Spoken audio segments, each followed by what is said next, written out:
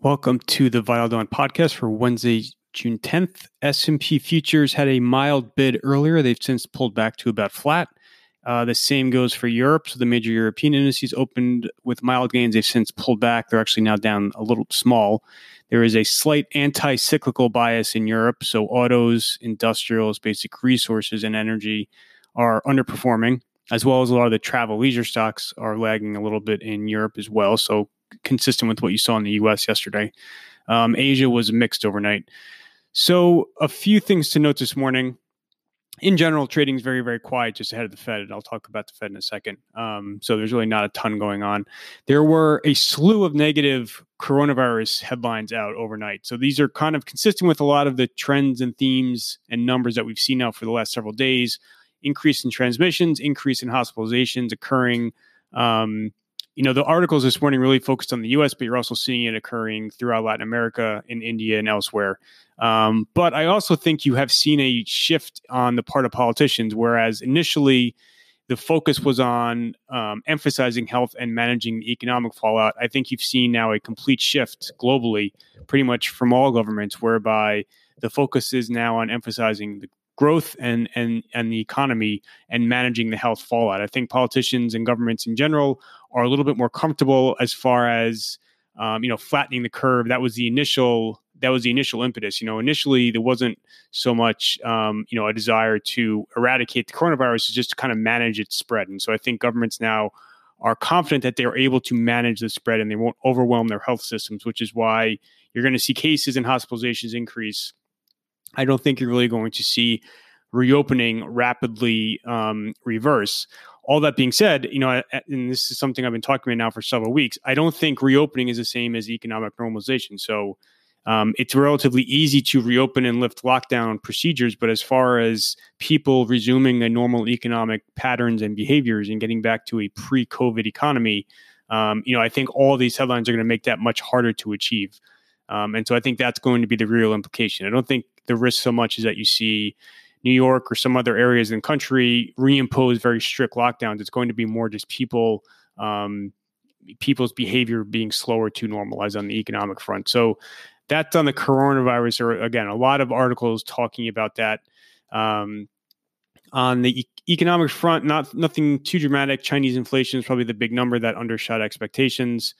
On the stimulus front, there were a few U.S. articles talking about the fiscal dynamics in the U.S. So, the fiscal cliff that I've been talking about now, there is going to be a fiscal cliff, meaning the fifth stimulus bill, which is very likely to occur probably in July, is going to be smaller than the CARES Act and then the CARES Act supplemental bill. So the third and fourth stimulus bill. So that difference is the fiscal cliff. The question is now, how large will it be?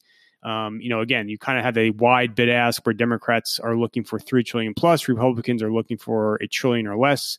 The question is, do you extend these federal unemployment benefits that expire at the end of July, et cetera? So, you saw a few headlines. Nothing that really dramatically shifts the narrative, but there will be a fiscal cliff. And again, the question is kind of how big that will be.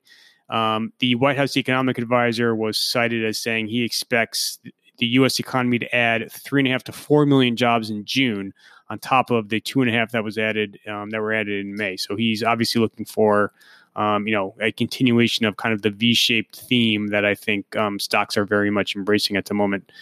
On the monetary front, nothing too exciting. There was an article about the ECB creating a quote unquote bad bank, which would essentially become a vehicle to house all of the loans that are sitting on European bank balance sheets that are suffering as a result of the coronavirus. It seems like this is in only the very tentative stages right now. It doesn't seem like anything is imminent. This would be, in theory, another step towards kind of a quote unquote mutualized fiscal policy in Europe. So consistent with the recent EU fiscal stimulus bill of about 750 billion euros that would authorize the EU to raise debt and then distribute money to various countries. This bad bank would be another kind of neutralized vehicle. So it's unclear if you're going to see all the various governments get on board with, you're asking a lot as far as them agreeing to both this fiscal stimulus bill and then a mutualized bad bank. I think that, again, for now, I think that's rather academic. It doesn't look like the bad bank is imminent. As far as the Fed is concerned, I think last week most people assumed the Fed would be just a very boring update. The Fed has all their tools deployed right now. They are looking to manage kind of the economic fallout of the coronavirus, et cetera. I think after the jobs report on Friday, there is a lot of nervousness that the Fed would kind of issue a quote unquote dovish surprise and causing another kind of upside spike in markets. So I think the jobs report has shifted the narrative around the Fed a little bit, whereas people are now positioning themselves for a dovish surprise. So I think you're going to see the Fed. I have a very extended preview in the piece today, and there are a lot of different moving pieces for the Fed as far as kind of things that they're going to be contemplating at this meeting. I think the message will be a very dovish one. I think they will acknowledge the improvement that you've seen in some economic data and the improvement you've seen in financial markets. However, I think they're going to commit to staying, keeping policy as accommodative as possible as they look to support the economic recovery. There is an issue with their quantitative easing right now, whereas before the justification in the statement had been to promote the normal functioning of markets. They've clearly accomplished that. They're not ready at all to kind of withdraw quantitative easing. So the question is now, how do they then change the rhetoric?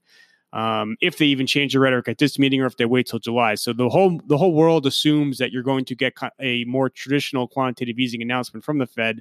Right now they pre-announce the purchase intentions for the coming week every Friday afternoon. That policy is becoming a little bit antiquated, just given where we are with the recovery. And so they are going to shift eventually to a more formal quantitative easing plan, whereby they commit to buying $1 trillion of treasuries and MBS over the course of say 12 months. It's unclear if that transition occurs at this meeting. It very well could. Again, I don't necessarily think that should be too shocking. Again, they're buying right now $4 billion a day, so that's still a very large, amount if you kind of just run it out over the course of the year. Again, the question is, if you get that transition today, you're going to see there's certainly going to be a lot of noise today. You are going to get a supplemental for the first time since December, so they'll be giving out new economic forecasts. They'll be giving out their dot plot, and so that will kind of show you their rate intentions going out over the next several years. The market assumes that you will not see a rate hike for a couple of years. So the dots, again, are going to create some noise. I think to the extent they create market disruption, Powell will probably be very dismissive of them during the press conference at 2:30. Again, I go into all this in the piece today, but like I said, I think the market, I think the jobs report certainly has shifted kind of the psychology around the Fed. So where people now are set up for a dovish surprise. So again, it would not shock me at all to see a sell the news reaction for the Fed this afternoon. So that's all the macro stuff on company specific front. Nothing all that exciting. A couple of smaller earnings reports. One thing I will say is you hear now from every single company this whole positive linearity message about how trends hit a trough in early April and they've improved since. The market is becoming a bit desensitized to that messaging. The market clearly is past the recovering phase. The market is pricing in recovered. If anything, the market's pricing in even better than recovered. So the messaging that we've heard from every company that, trends have improved from April into May and into June, that's great. That doesn't seem to be really enough anymore to spark upside in a lot of stocks. So, again, just given where the market is right now, it's clearly already pricing in a full recovery. There was a great article in the Journal just talking about, the influence of individual investors, and it had a great quote in there, just talking about one prominent individual investor who has commented on the markets a lot. The quote, "It took me a while to figure out that the stock market isn't connected to the economy. I tell people there are 2 rules to investing. Stocks only go up, and if you have any problems, see rule number 1. I think that encapsulates the mentality right now in the market very well.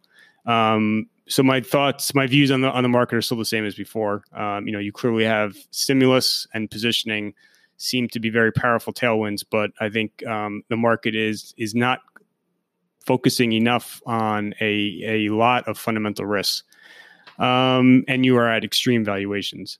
So that is everything for today. Thank you for listening.